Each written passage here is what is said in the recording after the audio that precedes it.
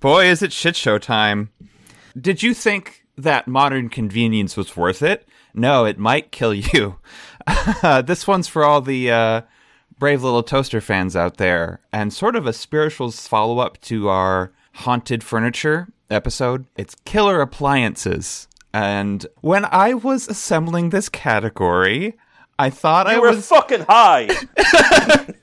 God, I hate you so much, Lagan. Our friendship is damaged. So, what I thought we were going to get was like a lot of like anti-technology, oh, look how your technology can kill you sort of stuff.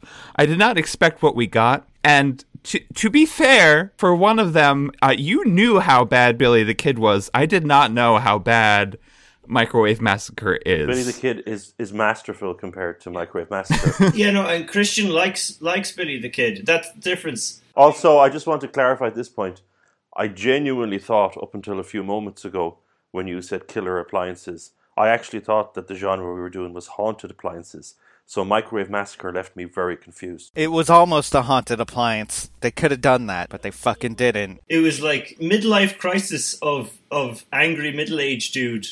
Or it wasn't even that angry. It was just like, yeah, midlife crisis of middle-aged dude, the movie. He wasn't even that middle-aged either. Yeah. Should we just tackle this one first and get it out of the way? Whatever you think. All right, who wants to introduce it? Nobody ever. I'll do it. Microwave Massacre is, imagine the most unfunny older man you can think of, and imagine you let him make a movie. That's what Microwave Massacre is. It's like, I think this one, we can argue about it, I think it was even worse than Blood Freak, because this one was trying to be funny at every step, and like, all the jokes fell flat for me. I don't think there was a single thing he said that made me... I'm trying to think, was there anything I laughed at in the movie? And I'm sure there was something I laughed at, but it was all dysfunctional. Like, it wasn't like what the movie wanted me to laugh at. And it's about like a guy, and he has a shrill wife who is doing her best to make gourmet cooking, but like obviously she's written like a joke, henpecky wife, and he doesn't like the food she packs him for his lunch, and it's all like what a person who doesn't like food's idea of gourmet food is circa 1970. And it's all like ridiculous things like whole crabs and stuff. And he's just, I just want some American, normal, Christian, God-fearing food. Bologna sandwiches. Yeah. It's like somebody who's never eaten healthy's idea of health food. Yeah, and so he goes nuts and he kills her. And then through a comedy of errors, comedy used lightly, he winds up microwaving her hand in the giant microwave they have at house, and he eats it, and he discovers he has a taste for cannibalism. And later on, because his shrill wife is gone, young women start throwing themselves at him in various ways, and he starts like having sex with them, raping them, and eating them, and it's all played for laughs that never arrive. And I found it unbearable. Yeah, this is one of the most troubling films I've ever seen. Yeah, there's as Mike said, you're waiting for the laughs, they don't arrive. Our main character has zero charisma. He's not interesting. There's nothing to his performance that's memorable. He's kind of like a cheap Ernest Borgnine, and that's saying a lot because Ernest Borgnine was the B Brigade. And then some of the visual gags, like the big plastic crab in the huge oversized sandwich, was just bizarre. It almost felt like a foreign director's idea of visual humor. And then this movie was made in 1979, and I suppose it's still the 70s, but it's got a real late 60s, early 70s, stocky, sleazy exploitation type funk to it. Here's what it reminded me of. If you had a sitcom from the 80s, let's say, maybe even the 90s, and in it there was an old man character who wanted to make a movie, and somebody believed in him and gave him the money, and then he made the movie, and the movie was dreadful. This is the joke movie you would show on the screen in the background, while the main characters were like, oh God, I just flushed all my money down the toilet. It'd be, like the episode of Futurama where Zoidberg's uncle makes a film. It was that kind of level of like, oh, Jesus. Yeah, it's hard to believe. It's hard to believe it exists, and maybe for that reason, I don't know, there's some people who would probably enjoy this because it's so bizarre and ill-conceived. The fact that it exists in of itself is quite interesting. You know, like, it's well shot. It looks pretty good. It's well shot.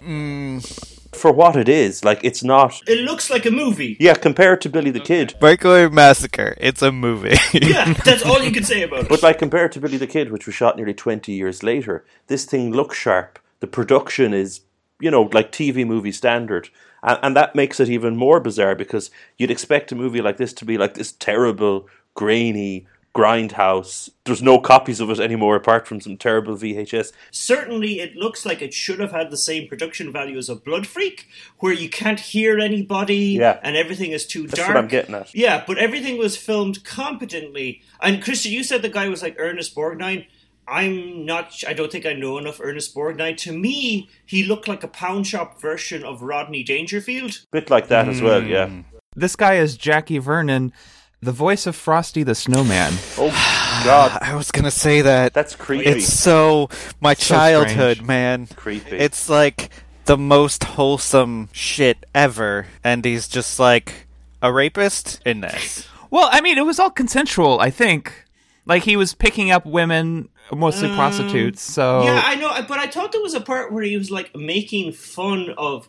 Oh, he picked up the prostitute, and then the prostitute made fun of him, and then he was like, I'll show you! And then Oh, yeah, there was that part. And then he, like, rape strangled her to death, and it was like, oh, is this supposed to be funny? Ah, gross. It's like a 70s movie made with, like, 50s...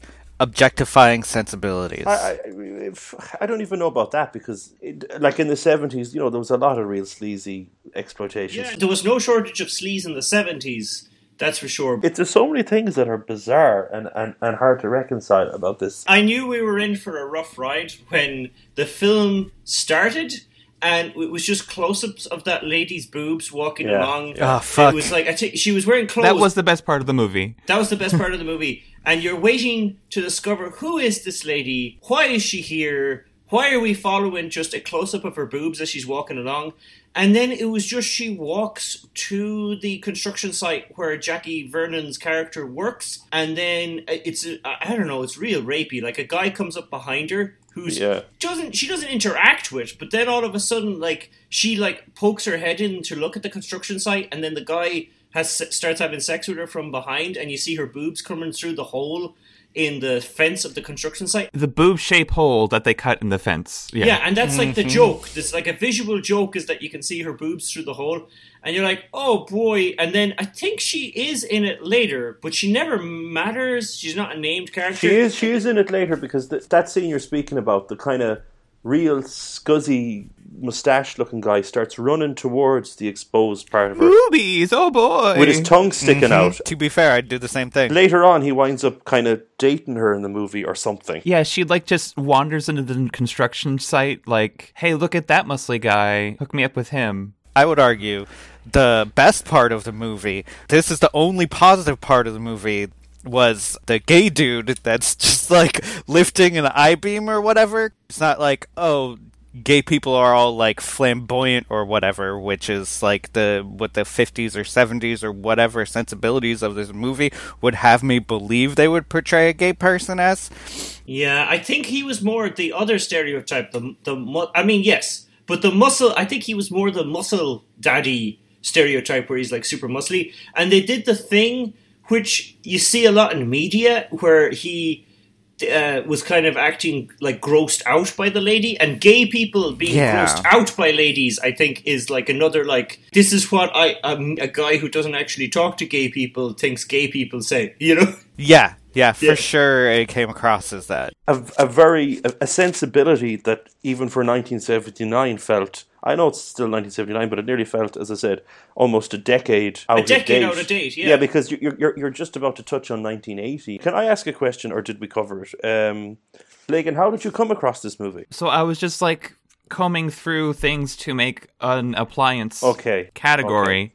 and I just saw Microwave Massacre, and I should have looked more because, like, I think the Wikipedia, there's some entry that's like, it's not actually about microwaves. Like, I assumed it was going to be like microwaves mutating people or something like that, but no. Yeah, even if it was about a psycho killer that was using the microwave a lot, that would have been better than what we got. I mean, he was to cook people after he killed them, but it was really more of an oven. Yeah, like what difference would it have made to the film if he had been using an oven? There was nothing intrinsic to the microwave. Oh, it's how he died. Oh, there was a guy called Richard Schaefer, or Bill Schaefer, I can't remember which, and he was a crazy guy who thought his welder started talking to him, and he started making up stories about crazy underground people. So that would have been the cool version if the guy's microwave started talking to him and was like, feed me. That would have been acceptable, Do your welders not talk to you? Not since I started wearing this tinfoil hat. Oh, good. Okay. I think perhaps it was just a marketing ploy, because Microwave Massacre does nice alliteration there, and and microwaves were still relatively new. Here's my theory about this, right? So the first commercial microwave was made in 1947. Oh, right. Okay. So the people that made this movie started making movies in the late 50s. So I think that the people that were involved in making this movie didn't really understand how microwaves work. But in the 60s and 70s, there was a real push towards convenience cooking, which involved a microwave in America, for sure, Yeah. Definitely that. Microwaves had hit the home by then, but I think the people that were involved in making this movie grew up when microwaves weren't a thing, so they were confused and scared of new technology that was in their homes. That would maybe tie in to the fact that, like, maybe the wife trying to make healthy food was also part of the changing landscape of the time. Yeah. But, like, and it was like, oh, she's got a microwave, she's making healthy food, the world's gone microwave bananas. Dinners and how weird they are. Yeah, but like everything with this film,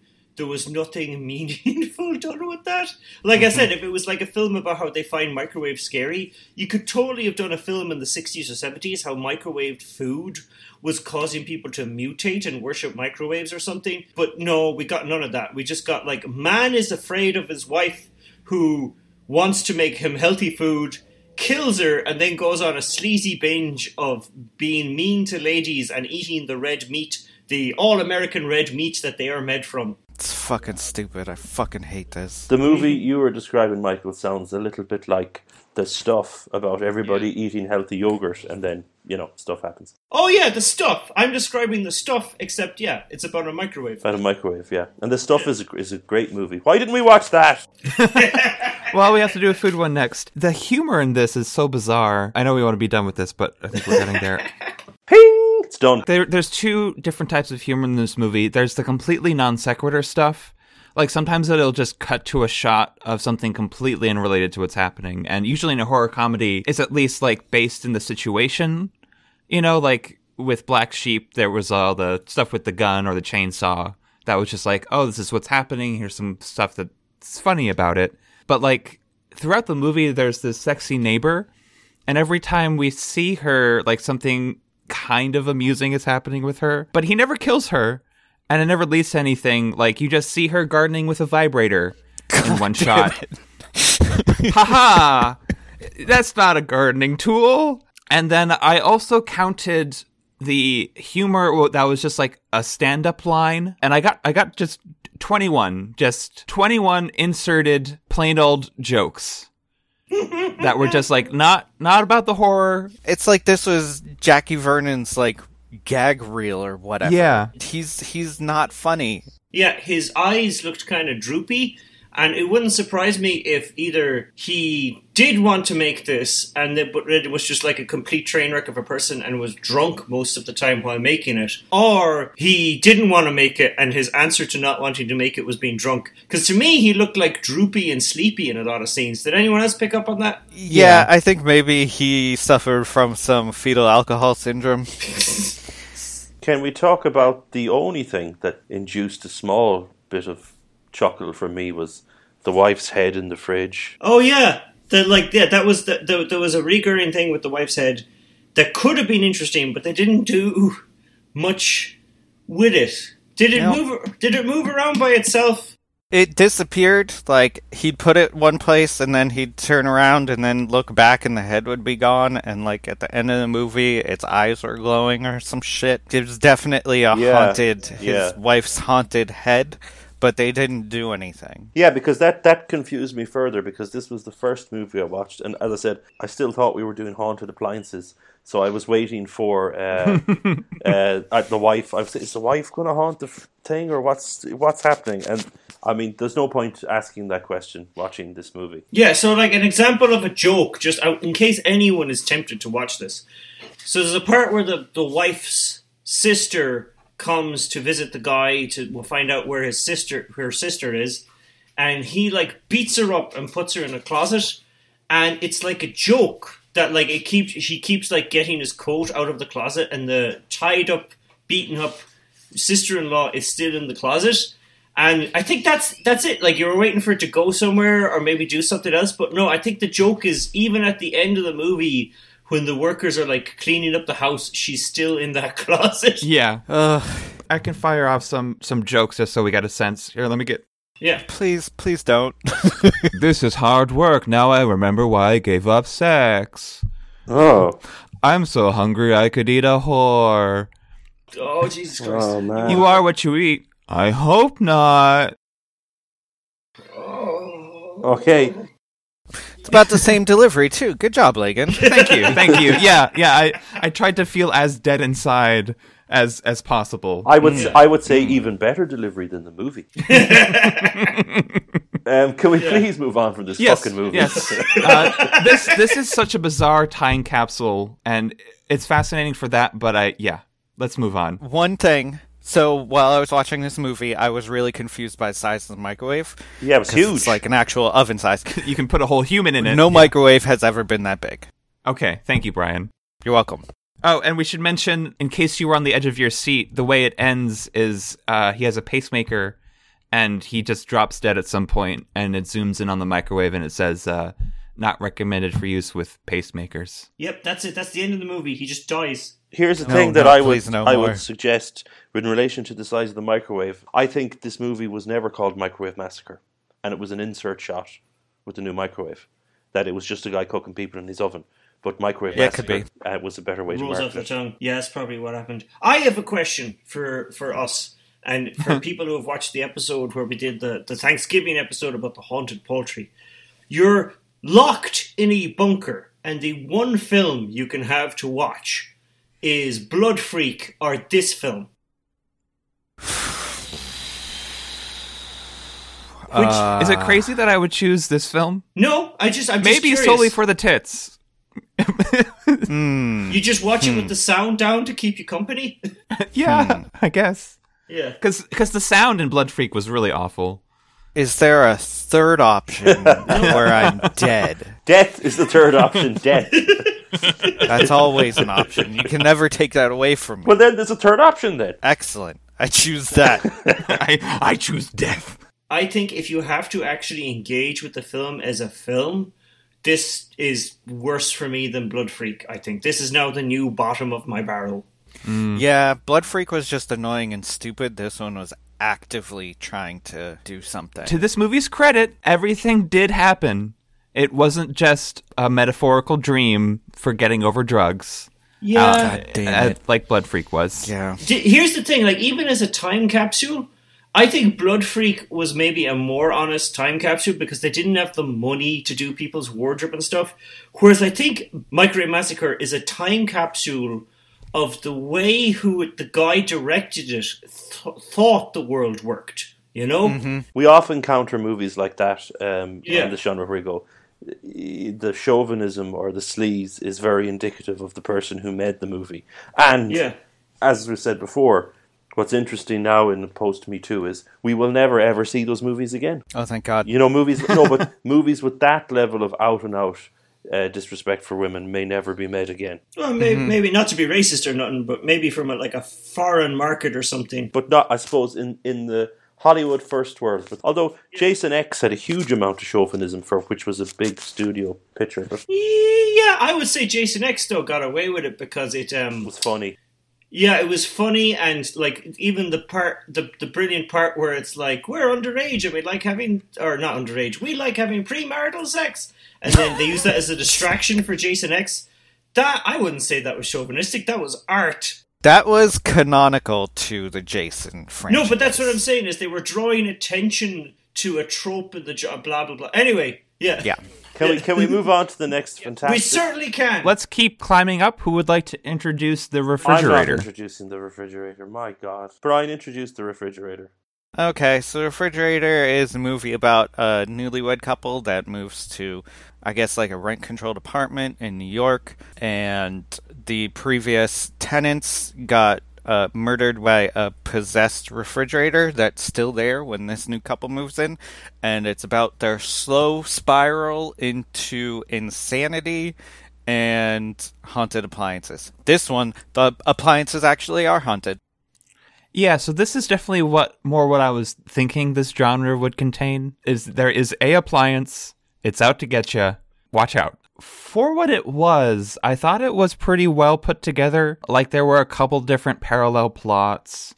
It had all the same markings of people moving into a haunted house, you know, where like they start to see things. And I thought this was surprisingly decent. We were watching a pretty messed up copy on YouTube. Or no, we weren't. Never mind.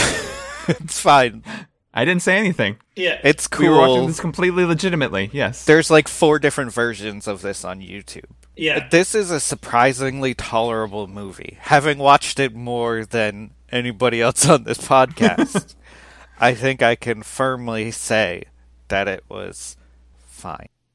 Yeah, no, I as well, I want to say maybe it's because we had also watched Microwave Massacre, but this thing was like a breath of fresh air because you hate the characters you're supposed to hate. You're rooting for the characters you're supposed to root for. I have technical complaints about it, like there's parts of it that are just made badly sound-wise, but then other things like I'm not sure, does it ever explain why the fridge is a gate, hell mouth, portal to hell thing? I'm not sure I cared that much, but it just, I was like, wait a minute, did they ever explain why the fridge was haunted? I don't think they do.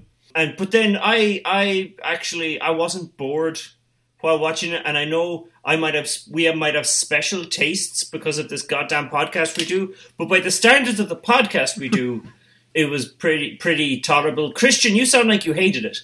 No, it was fine. It was just, I suppose I didn't find it as much of a breath of fresh air. I still thought it was a bit, I don't know. It's very bland. It's fairly inoffensive, moderately well made in parts, I suppose. It was just, yeah, it didn't do too much for me. Can I ask what year it was made in? 1991. 91. Okay, that makes sense. Yeah, so these 3 movies are all from like A different decade. a couple decades ago compared to the Haunted Furniture, which is all like modern. Yeah, because the movie had that real beige look that 90s movies have. It was fine.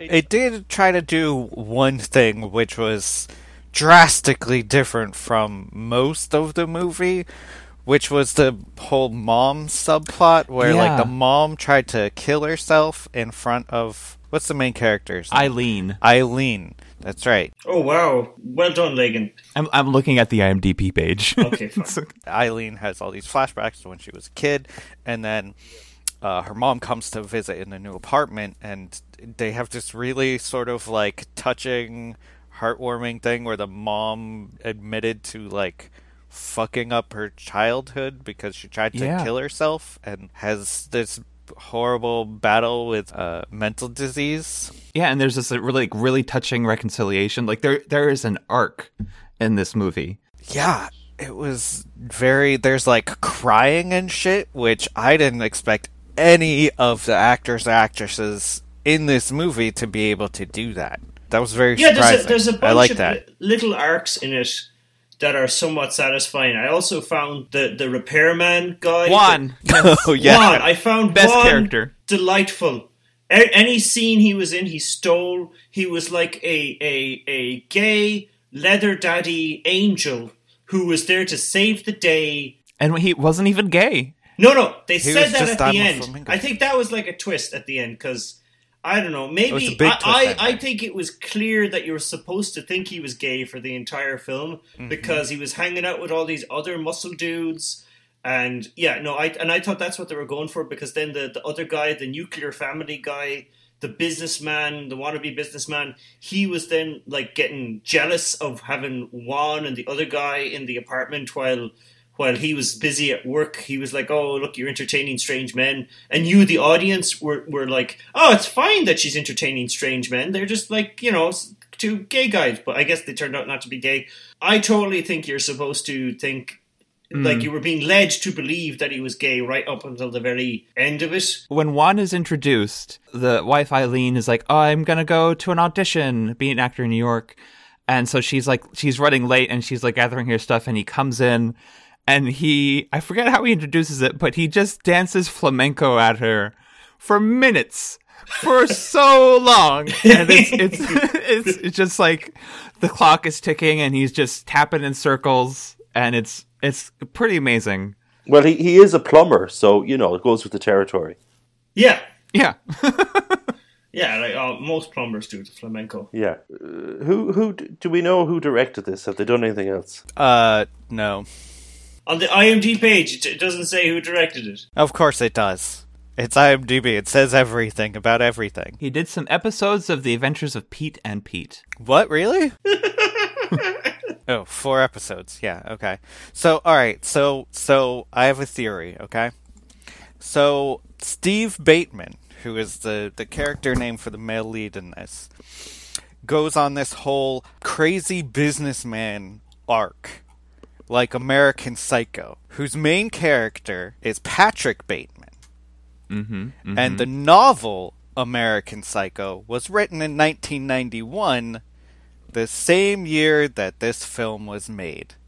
Was this Dun, dun, film dun. inspired by American Psycho? I was definitely inspired by a few things. Definitely like an Amity horror and a Psycho. And, Haunted Refrigerator, Ghostbusters. Yeah, sure. Maybe the Ghostbusters was so big in the zeitgeist at the time that they didn't actually think they needed to explain in any great depth the idea of a haunted refrigerator. Maybe they jumped onto a bandwagon that didn't exist. They were like, "Oh, we'll just have a haunted refrigerator like in Ghostbusters. The people watching will get that reference." Yeah, because similarly in Ghostbusters, it was a gateway to hell, the refrigerator, Yeah, also there's a line where the guy's like, "I am the waffle master," or something. Yeah, he's really hung up on waffles. That's Ghostbusters then. Yeah, So that I totally missed that at the time, like a big dumbass. But that's totally it. Is that they were like, people will know what we don't have to explain what it is. Haunted refrigerators in people's houses. That's just a thing now.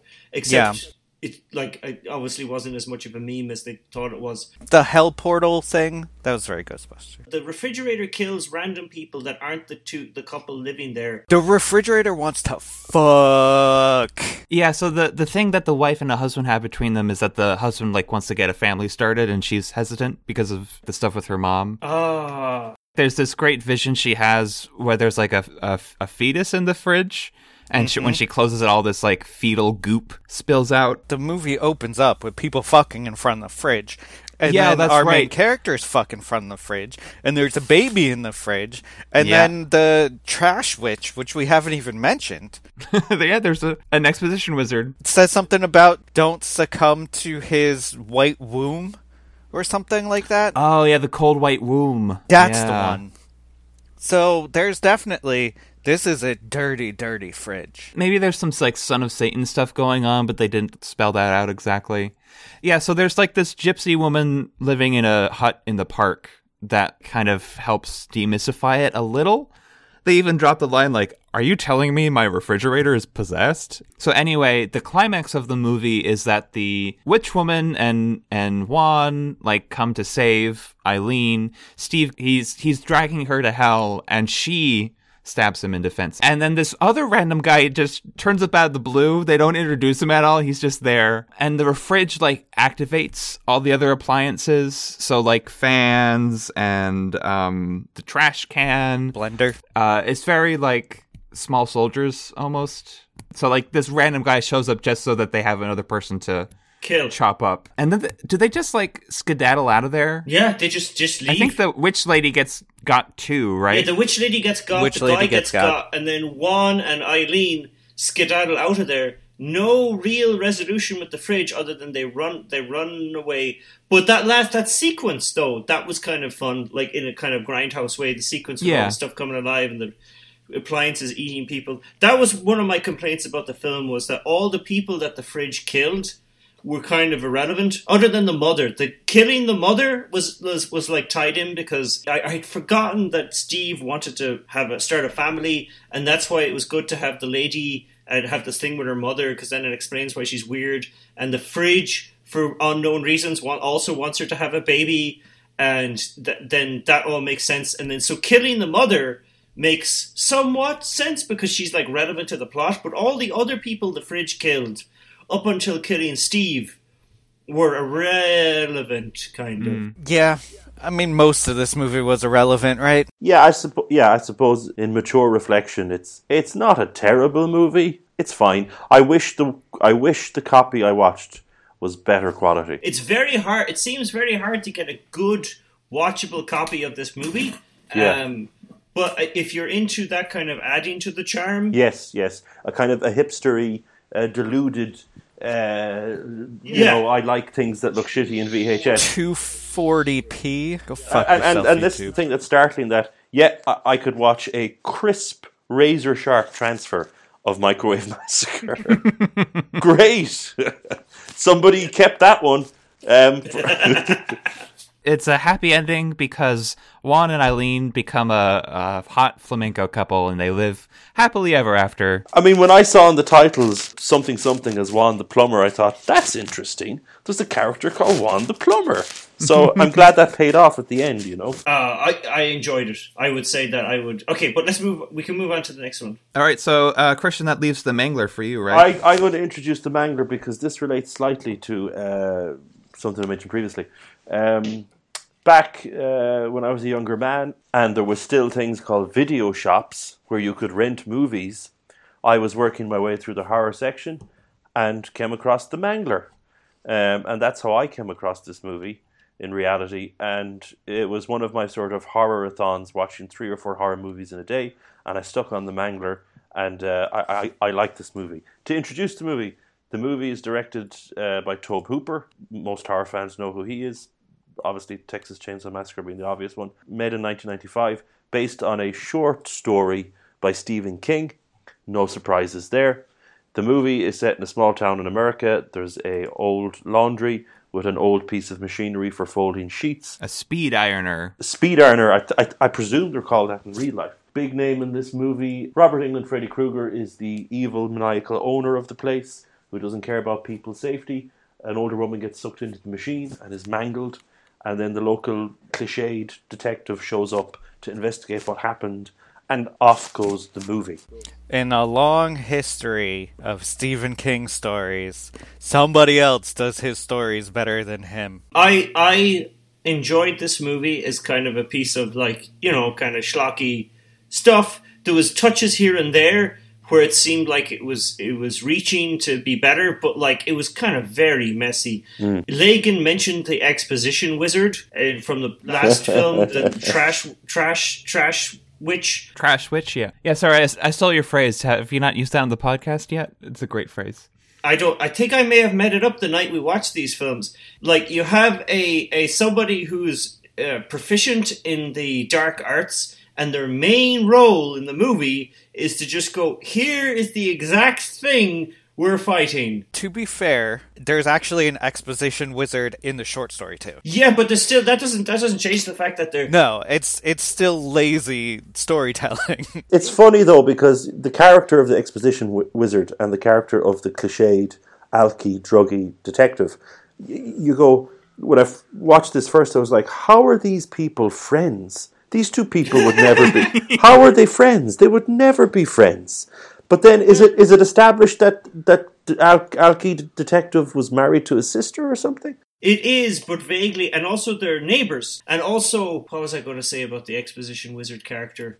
Is it that he lives in a swamp? There's different ways to do the exposition wizard, and it's only becomes a problem if you notice they're the exposition wizard. Mm-hmm. And the short story, the Stephen King short story, was a short story, so there's going to be a certain economy where they have to chop and clip and squish things together. And in the film, they didn't do a better job of explaining the exposition wizard, but they did stick in extra stuff, like the whole Robert Englund Cult of the Mangler thing is not in the short story, but I actually think it was a stronger role because the short story is built around a joke. And the other thing I want to say, there's shots where the exposition wizard is walking around in a trench coat, like a big neckbeard, and he has a beard, and some of it's on his neck, and so is the detective. And I think this film would have worked better as a period thing set in the 50s. Yeah, of course. And for whatever bizarre reason, it's like set in modern, maybe they didn't have enough money, I don't know what, but it's not actually set in the 50s, despite everybody talking like it's in the 50s, and everybody dressing like it's in the 50s. That other shite film about the ventriloquist doll, like Dead Silence, was that the name of it? It's funny you mentioned that, because I was reminded of that, because the photographer shows up to photograph the dead body, and he has an old-timey camera and a fedora. And you're like, what the fuck is going on? As you said, if this was in black and white and a 50s thing, it could work, because the look of the piece of machinery was so incongruous with everything else. Yeah, well, and like you said, the other incongruous things, like the photographer, and like there's just so many bits and pieces where it's like, guys, why didn't you just set it in the 50s? Did you not have enough money? I think that's something that happens with a lot of adaptations from short stories, is like there's gaps in logic when you're making it longer. Yeah, I do like this movie because it's a little bit bonkers, and tonally and cinematically and thematically, it's so inconsistent.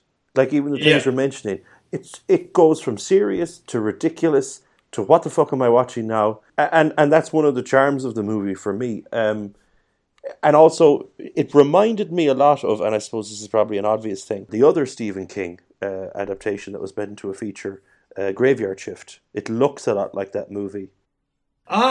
Here's what I'll say in defense of Graveyard Shift. It's a better movie, I would say. I like Graveyard Shift. Graveyard Shift is a better movie, and it didn't have any of that silly... What time period is this supposed to be set in? You know, Graveyard Shift took a ridiculous idea and played it deadpan serious. No, it's schlocky, but it's a very consistent movie, Graveyard Shift. It's basically the same movie. It's a cotton mill. Stephen King was obviously going through a horrible factory phase. It's a cotton mill with a horrible owner, and there's a giant bat in the basement. That's the movie, isn't it?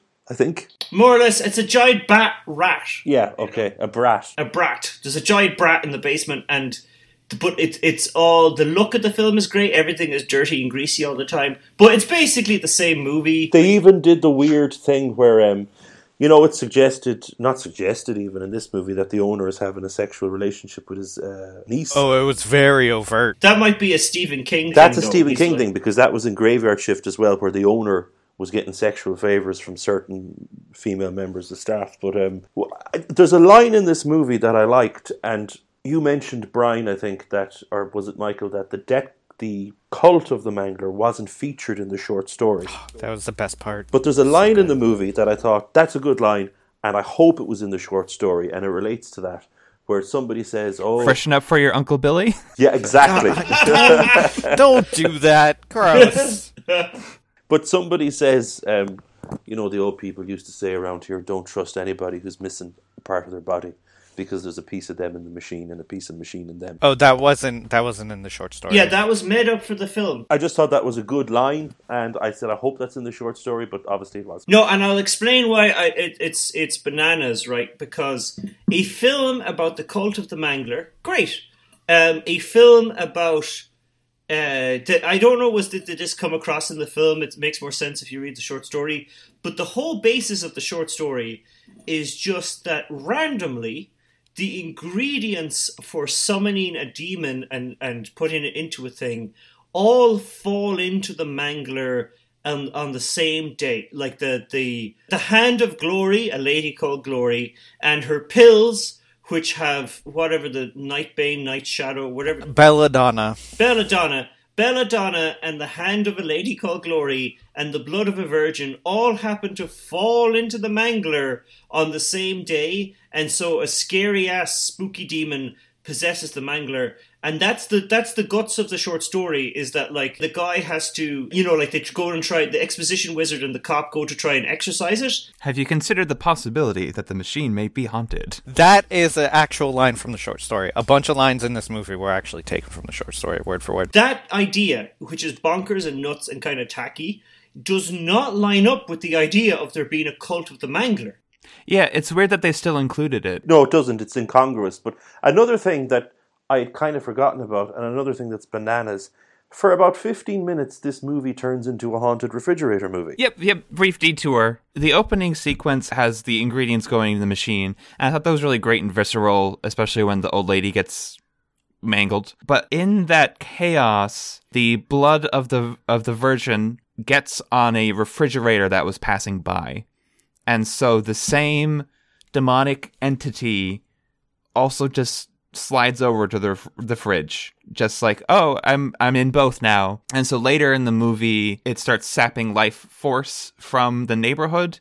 And the tragic part is that like a boy gets trapped in it and killed, along with a bunch of doves. And so the policeman and the exposition wizard happen to show up. They have like a practice round for their exorcism on the fridge, including like a big sky vortex beam of the entity leaving the fridge. A la Ghostbusters. Yeah, a really cool Ghostbusters-esque visual effect. Yeah. And some of the things in this movie was made in 1995. This movie could just have easily been made in 1985. Yes. Yeah. The way it looked, and even like because it was 95, like even the sheriff is driving a big like 80s American mobile. And there's parts of the movie that look very 80s. Yeah, like this is even like an icebox rather than like a fridge. Here's the thing, and this is the 1950s-ism. Yes, yeah. Like, it's only called an icebox and looks like an icebox because I think it was called an icebox in the short story. Mm-hmm. And the short story, I think, had way more of a feel of like, oh, this is just set in the 50s. The part that I left out was that the exorcism as actually performed, Mark, the exposition minister, gets his hand caught in the demon fridge. And so the detective comes to save him by hammering the demon out He of the fridge. He just hits the fridge a whole bunch. All that stuff happened in the short story. Was this haunted fridge in the short story? Yes. There's a character in this who actually appears in the film, but it then is bizarrely not much of a player in the thing.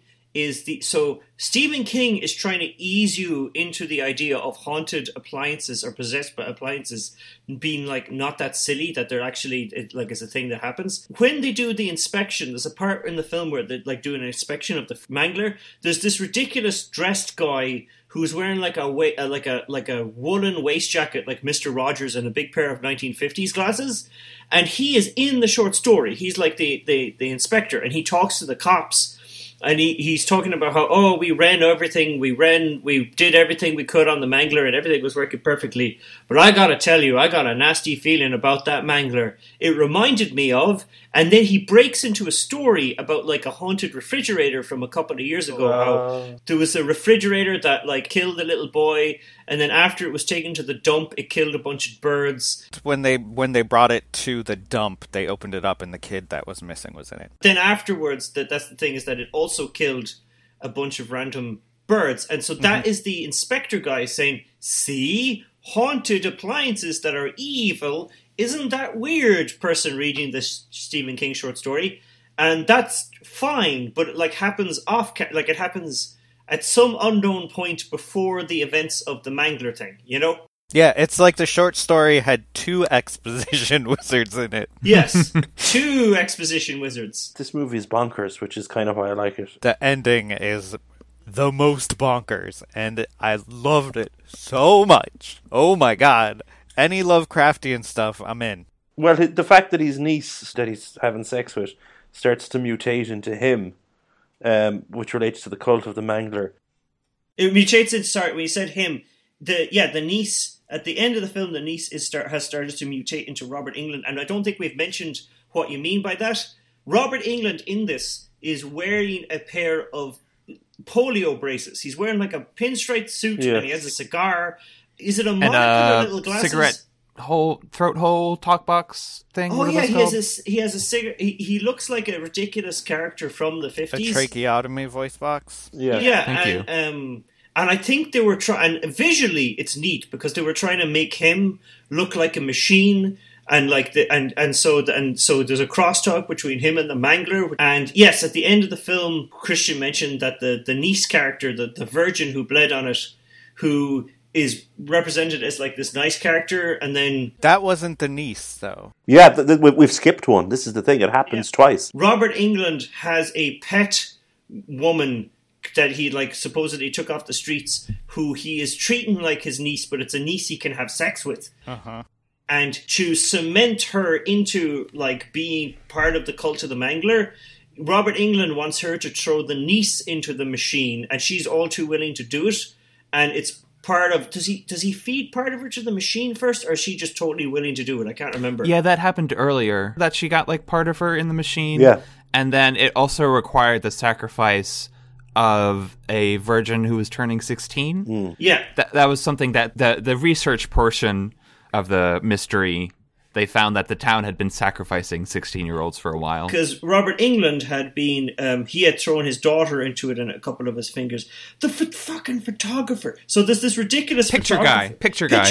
You go into the basement of the police station, and then further down is Picture Man. Living in the boiler room. It's almost like a separate film. Like that, it's two separate films. Picture Man has been collecting clues about the cult of the Mangler, but for some reason hasn't. How does he die? Picture Man dies, but I can't remember. Cancer. How. Picture Man has old. cancer. He's old. He just dies of being old. He tells him that he's been eaten alive from the inside, presumably cancer. And then old detective comes in to see him, and he's been wheeled out in a trolley. Coughing up blood. And he coughs up blood, yeah. So he has cancer. Also, is old Picture Man Quark from Star Trek? Oh. No. I think so. No. Crutchley. No. I think so. No, Okay. he's not. Okay. No. Holy shit. My mind would have exploded. Man. The reason Christian was confused about that and thought it was someone else, inexplicably, Picture Man is an old man, but instead of getting an old man actor, they got a younger man actor and put ridiculous old man makeup on him. Mm-hmm. I thought it actually worked really well. I thought it made him look really creepy. I thought he actually like stole the show from Robert Englund in some parts for like, old people sheer prosthetic creepiness. makeup is really uncomfortable for me too. Especially in the way he just like shows up and starts snapping pictures and says weird, vague things to the main character. Yeah. So at the end of this movie, Yes, right. the the Mangler gets up and starts chasing people and grows some arms. They think they have successfully exercised it, but That was great because I wasn't expecting that to happen, and I was like, "Oh, this is bonkers! The big old machine is now growing legs, and it's going to chase people down corridors, and it's got hands." So when it first got up and broke the ground and stuff, and everybody sort of fell underneath the laundry factory, I guess, I thought that they were going to fall into like this huge endless temple because there's a spiral staircase that goes down, but it just goes into the sewers. I thought it was going to be some sort of eldritch temple to the laundry machine gods or whatever. But still, it was very cool. It was very cool. I recently I chewed my way through Stephen King's It, and I think it's a motif of his, and it's kind of stolen from H.P. Lovecraft. Having like spooky, giant, ancient-looking temple places underneath and things, but whereas Lovecraft, they were always literally there, like it was just like an actual structure. The Stephen King trick, which is weird because it's not in this short story, but it's in other Stephen King short stories, is to have the crazy, spooky temple underneath a thing that's not actually there when you're looking later. And it's like it only like these spooky spaces only exist when people like are actually know the special situations or ways to go look for them. They're not like it's not very ever clear that they're physically there. Yeah, it's the same. It's exactly it's very similar to the ending of Graveyard Shift. But I liked, because I wasn't expecting it, I liked that, oh, holy shit, this thing is going to chase people down the corridor now. I really wasn't expecting that. breathing fire. Breathing fire, and it's got, and I suppose visually it was one of the weaker parts of the movie because it would be wonderful if it was stopgap animation, but instead it's 90s CG. And early 90s CG. And it looks every bit of it, but it's like, okay, whatever. It kind of worked. We almost forgot the part just before that when Billy finally gets his comeuppance. His ward, Lin Su, gets sucked into the mangler, and she comes out as paste, and he starts trying to hobble away, but the mangler just, like, yoinks him up, and we see him just get slowly folded. Pretty great. And he has some great line, I think he says as well. He has a lot of great lines in this. But he says something, you know, like in Hellraiser, when the guy's getting ripped apart, he goes, "Jesus wept," and then he gets pulled apart.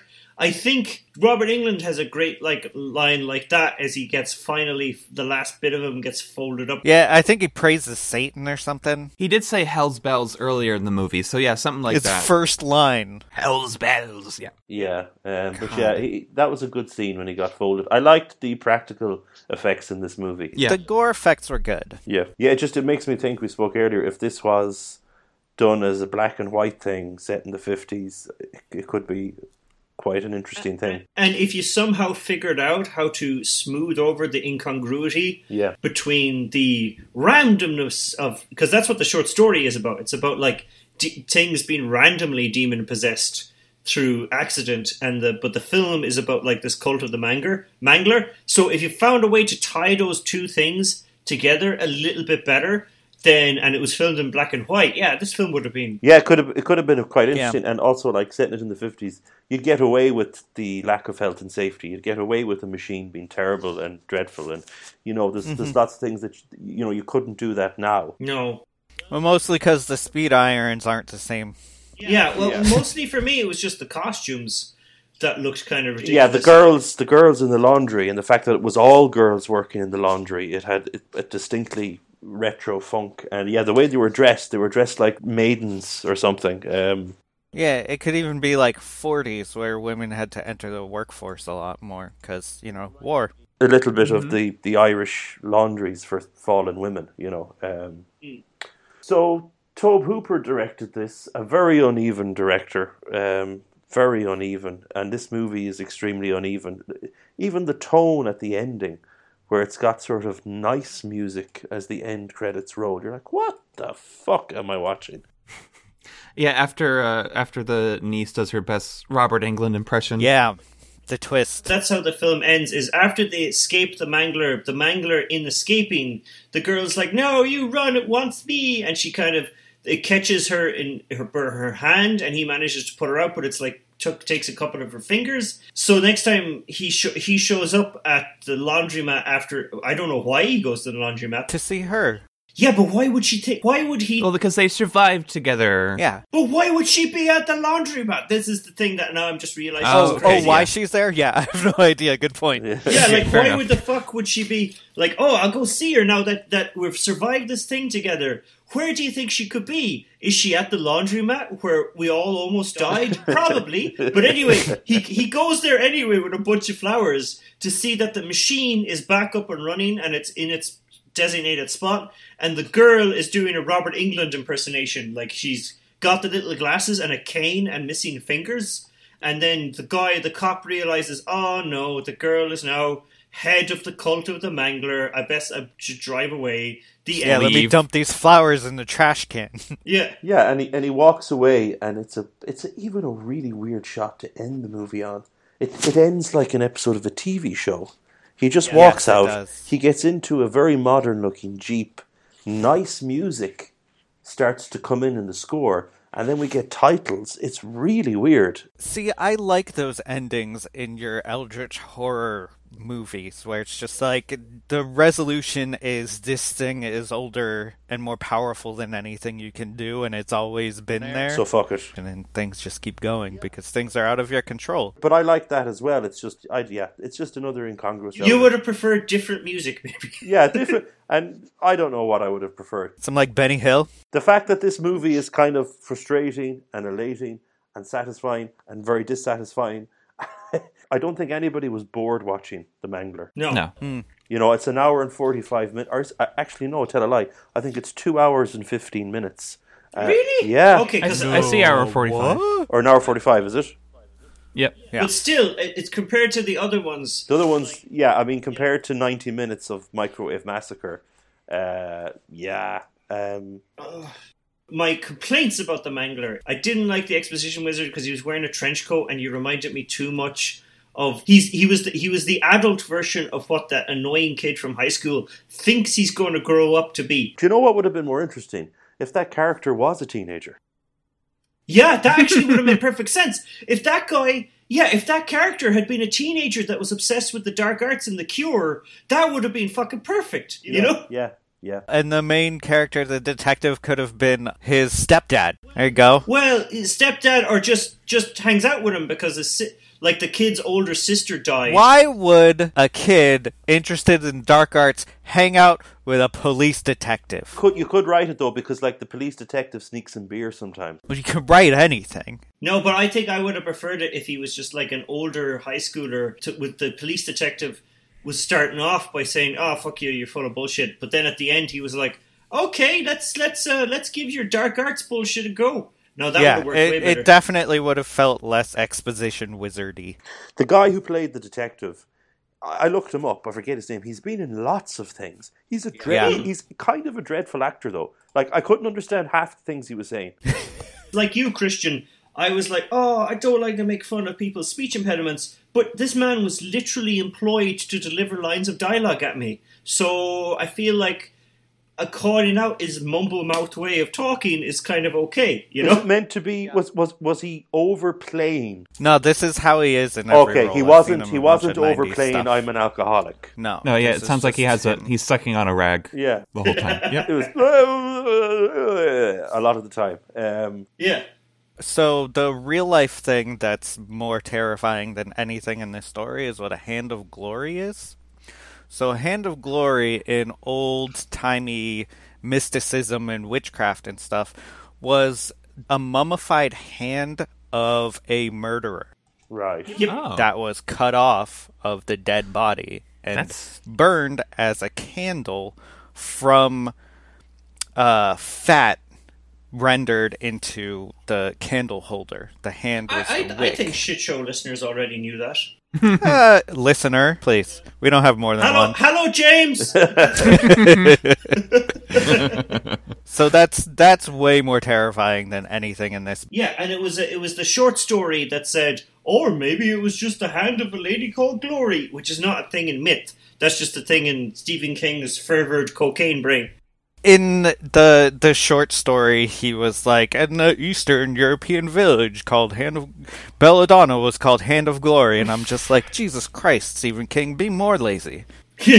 Well, what this movie Mangler reminded me of real life horror, and probably obvious thing is the teenagers and children who worked in woolen mills during the Industrial Revolution in England. And if anybody wants to read about that, good luck. See, yeah, there's the guts of a real stomach churning horror film. Yeah. About is those woolen mills, and you do. I mean, it's a little bit late for this political commentary, but the power of England industrialism is powered by sacrificing children to these machines. You know. But even you wouldn't even have to go that grand, though. I mean, it could just be a similar story to. It could be an isolated mill someplace where they have to sacrifice children and.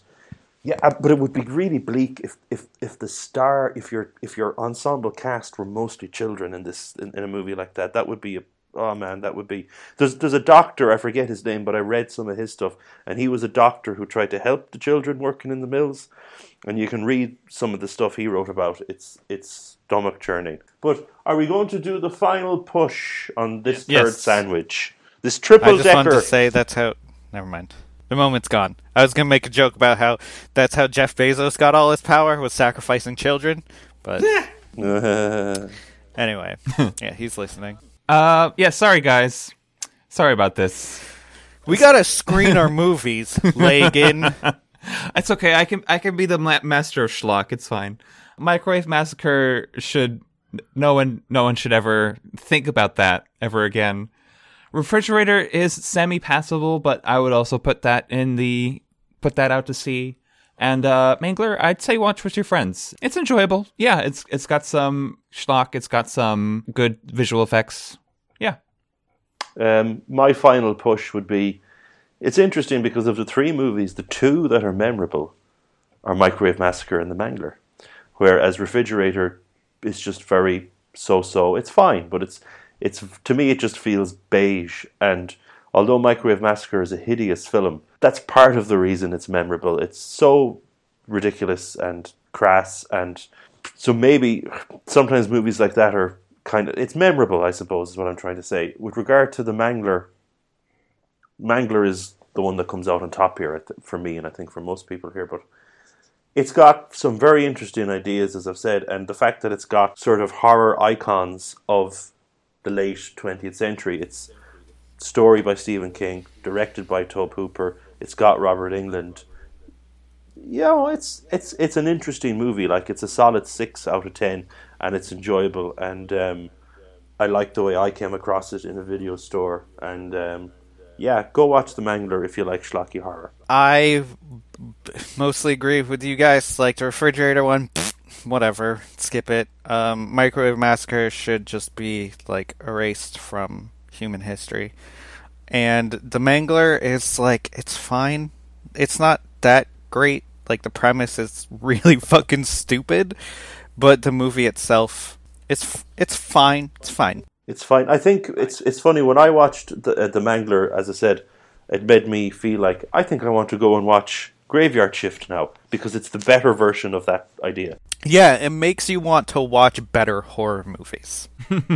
So I would say, because Microwave Massacre is certainly the more memorable, and you can complain about it, but as for watching it with your friends, I don't know, man. You see, like, we've watched other garbage films where we've kind of laughed and joked around, but like watching Microwave Massacre, the mood was just like death. And like every so often I'd look over to Brian with his face in his hands and like I'd be like, this is just, no one is having some garbage movies, you have fun, it's memorable, but it's like memorable in the way like watching a Lars von Trier movie is. It's like, this is just painful.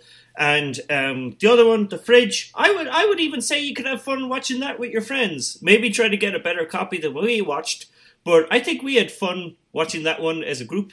And then The Mangler, yet again, watch that with your friends. But that one, you could almost have fun watching that by yourself, I would say, because it's got Robert Englund. If you're into horror, like really into it, then it's definitely one you could enjoy watching by yourself. But as a casual horror fan, I think The Mangler is a watch with friends film. I guess that's all toasted then. Hey, bringing it back. God damn it. All right, well, I'm going to stop recording.